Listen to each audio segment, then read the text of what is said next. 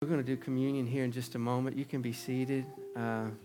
Just want to share, we said earlier we were just going to release the prophetic. We want to release, too, just the testimony of the Lord, just His goodness, His mercy.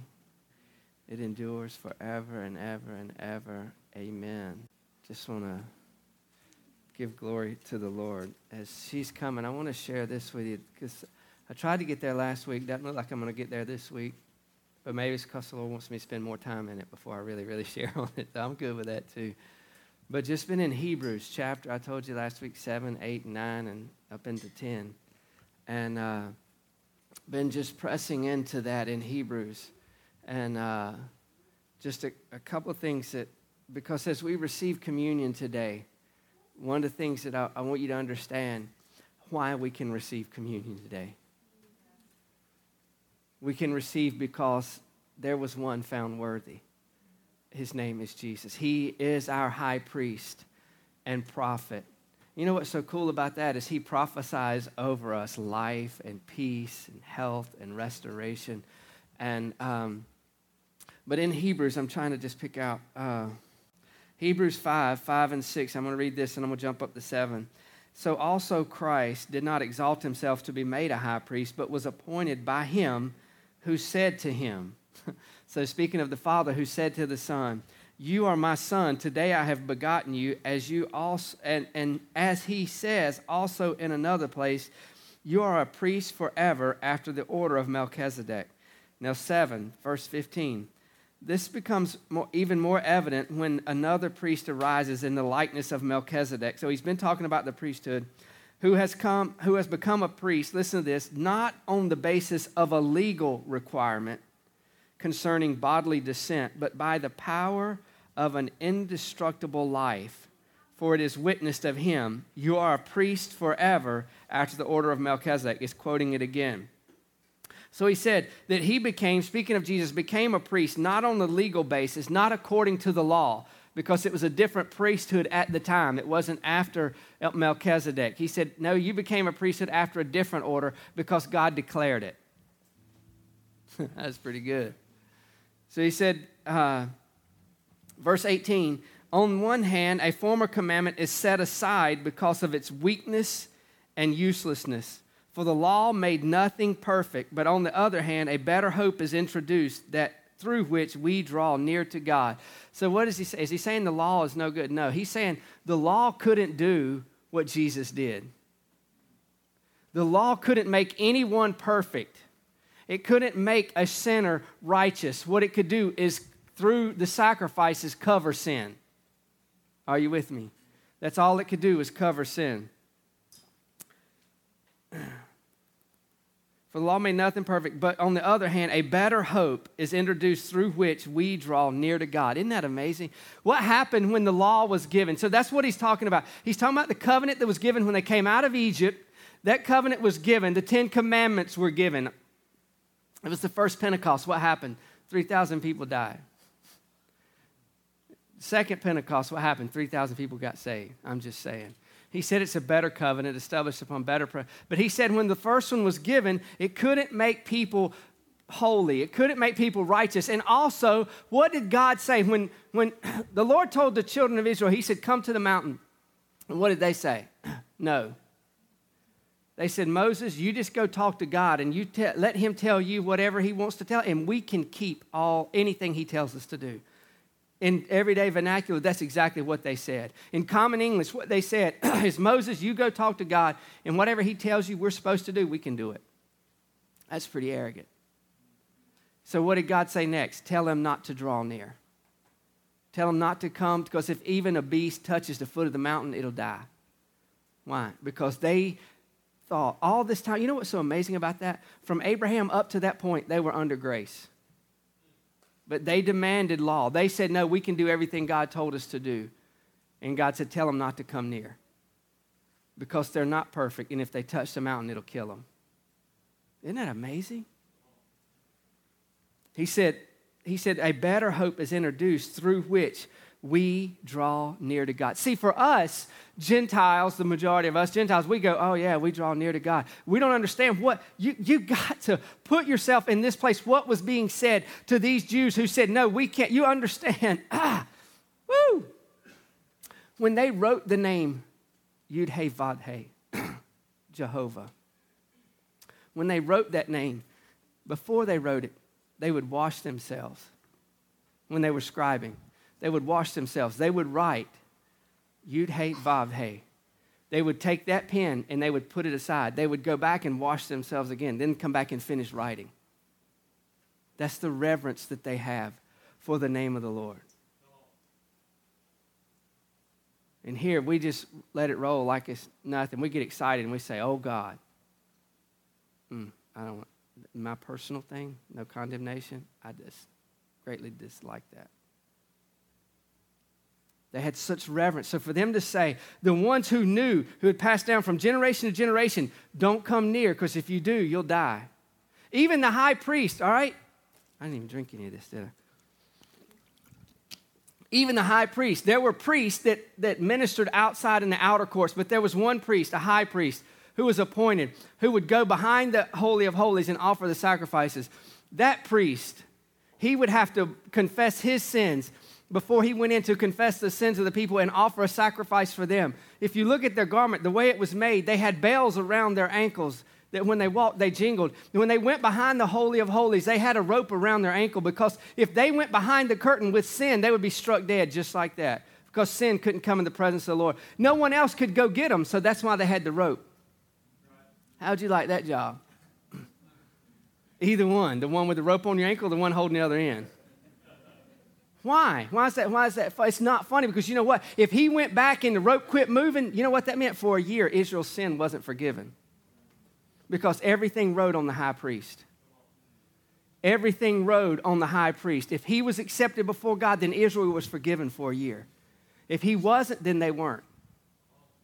So if you're the guy with the rope in your hand, you're going, please keep moving. Please keep moving. Please keep giving a little more. Please keep moving. They didn't draw near because they understood the weight of it. But here he said, because we have a better high priest, a hope that we can draw near. So when we receive communion and we receive the blood and we receive the bread, the body, it's not a little thing. It's not something to be entered lightly. That's why he says consider. You need to think about what God paid so that we could be free. It's not condemnation. He's not saying, well, if you're not perfect, you can't take it. What he's saying is there was one who was perfect, so you can take it. And because people don't recognize that, Corinthians says there's some sick among you. Some have even died because they don't understand the great price that was paid for your redemption. He said, draw near to God. Now, and it was not without an oath. It was not without an oath, for those who formerly became priests were made such without an oath. But this one was made a priest with an oath by the one who said to him, the Lord has sworn and will not change his mind. You are a priest forever. Verse 22, this makes Jesus the guarantor of a better covenant. This makes Jesus the guarantor of a better covenant. Who does? Jesus. Why? Because God made an oath and said, this is my son. He'll be a priest forever. So because of Jesus' life, his death, his resurrection, we have the guarantee, the promise, the assurity that we have a covenant different than they had, that we can draw near to him. And that as we draw near to him, there's wholeness, there's deliverance, there's healing. All right. Wow. Abby, you come on up, and then I'll get the guys in just a moment. As she's coming, I'm going to read. The former priests were many in number because they were prevented by death from continuing in office. So he said there's been a lot of other priests because they had to, because they died. Y'all with me? That's really deep theologically, but that was the fact of it. They were men, they died. He said this, but he, Jesus, holds his priesthood permanently because he continues forever. Come on, that's a place right there. We could have another worship party for an hour and a half. He continues forever. All other gods died. The little g's that men have served, that men still serve. They're dead. There's tombs for them. But he is alive, and he is a priest forever. His priesthood permanently, because he continues forever. Consequently, he is also, but listen to this, he is also able to save to the uttermost those who draw near to God through him, since he always lives to make intercession for them. Come on.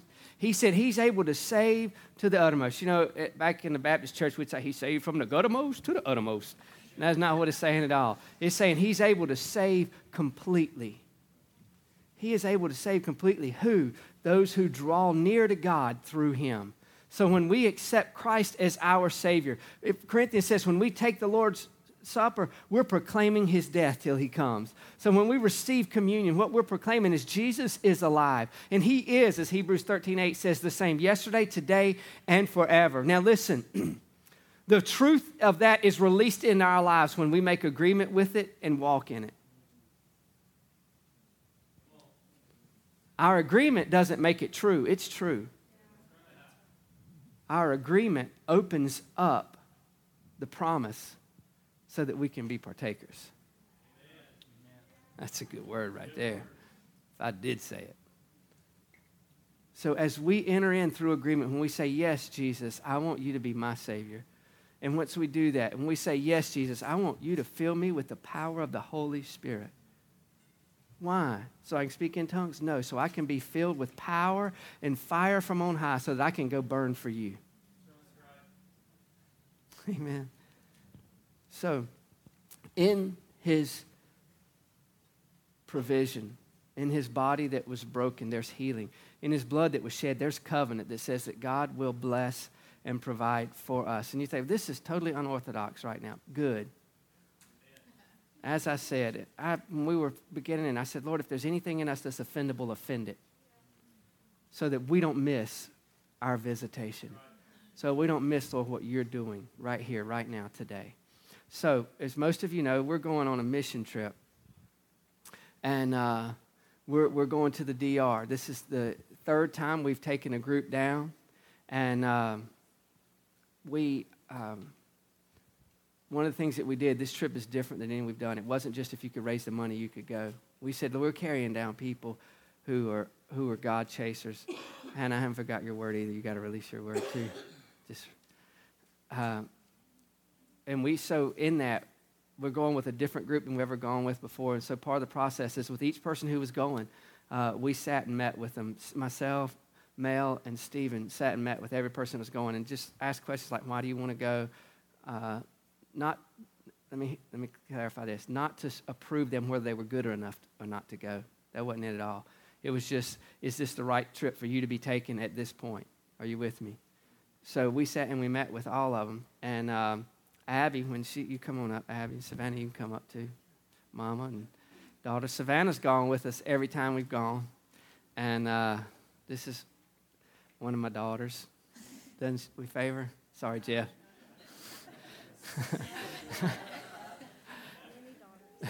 She's one of my many daughters. And if you stay around long enough, I'll adopt you. Mel's one of them.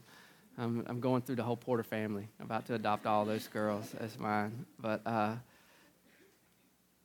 so she's been with them, everyone. And this time, Mom said, "Man, it would be great to go, but I'm not sure that because the trip is around $1,300 a person. So that for them, their family, it would be $2,600 to go. Are you tracking with me?" And so Abby, we met together, and Abby, just tell what you shared with us when you said, well, I really believe I want to go, but if the money doesn't come in, is that on? Yes, my wife is good. Good. When they met with us, which was really wonderful because it really helped gauge our heart as to, why we want to go and where our heart is in it. And one of the questions Pastor Todd asked me was, do you have any reservations about the trip? Well, I'm all gung-ho about the trip, but the one thing that could very reasonably be a stumbling block for me would be the finances, because we don't have $2,600 just laying around in our account to go, here, let's pull it off trees or whatever.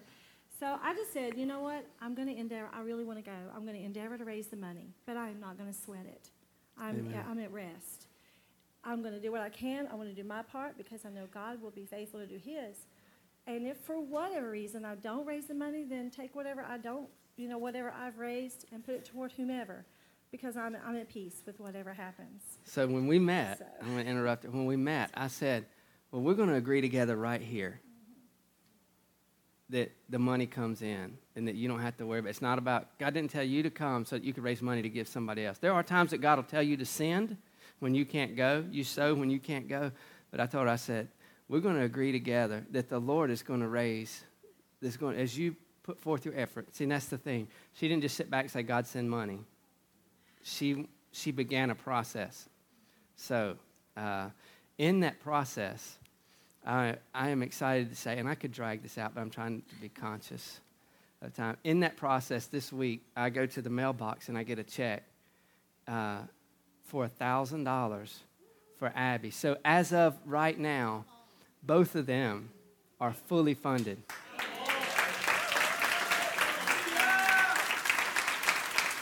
The first ones in the group to be fully funded, I just want to say. Huh? And it wasn't because they stood and begged for money. They just said, here's what the Lord has done. Here's what he's doing. I don't know how they got the word out, but they're funded. I'm just saying. Social media. Facebook. Twitter, whatever, everything.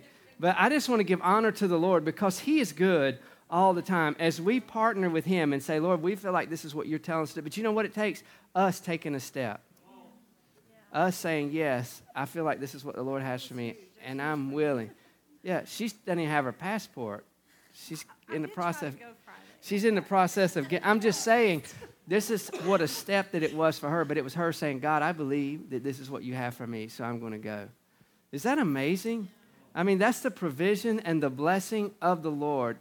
When I got the check, I texted her and I said, call me when you get a chance. And that's all I said. About an hour or so later. You had a thumbs up, so I wasn't scared. Yeah. I try. Sometimes you get those texts and they go, oh, snap, what'd I do? Y'all never do that, but I know. I remember that. Since somebody texts, call me, and you're like, oh, man. Isn't that terrible? Your mind always goes to the negative and said, they just want to bless me. Huh? So that's a check for somebody right there. Check up from the neck up. If you got one of them texts and it would have scared you, there's a problem. I'm better than that. I'm just kidding. The Lord is good. And so she called me back, and I said, I just want you to know what I just received for you. And she was like, wow, wow, wow. So I knew that she was already funded because of that. And she's still got stuff that she's doing. She's still making her peanut butter, hallelujah, from heaven things, whatever you call them, bars, whatever. They melt in your mouth, make you want to smack somebody good. She's still doing those. But the last part is, she walked into, was it the bank, credit, where you went and the guy saw you smiling? At Rite Aid, I huh? went to fill her hotel. I'm just trying to. He's got this. So you walked in somewhere. Rite Aid. Rite Aid. Go ahead. I walked in Rite Aid. Been reprimanded. I walked in Rite Aid. It's okay. I walked in Rite Aid Pharmacy. I think it was Wednesday night, and there's this tall young man who waits on who's there most of the time when we go, and it's ironic because normally we go through the drive-through, and I thought, well, and you know what's really, really funny is I looked pretty rough. I was packing some roughness. I really was. But anyway, I go in, and I was just at the counter waiting. He was waiting on somebody else at the time, and he walks up to me, and I'm just standing there waiting, and I'm smiling. Of course, now I was cheesing it up a little bit more that day than I normally would because I was still walking on a capital S-O-N shine from speaking to Pastor Todd from what happened. But he said, you're always smiling. Why? You always have a smile on your face. Come on. And I said, really? And he goes, yeah. He goes, how do you have a smile all the time? And I said, well, and right at that moment, you're thinking, oh, wow, what an awesome opportunity. Yeah. And I just said, well, I've just determined that The goodness of God always trumps any struggle or circumstance, and there's just a whole lot more to smile about than there is to be down about. And he looks at me and he goes, you know, you're right. And he just started smiling. And I thought, wow, you know, a smile is contagious. Amen. And I just got to thinking, wow, you know, people are always looking at the everyday book of our lives. That's we right. might not even have to say a thing, but we could speak volumes by our countenance, our demeanor, or whatever. We just speak volumes by that. And that just blessed me so much that he said Amen. that. Yeah. Did I do good, honey? Amen. All right, guys, if you'll come, you know, because I believe this honors the Lord. I think communion is a holy time to the Lord. What better way to honor him, not just in receiving communion, but what a better way to honor him than to just celebrate his goodness.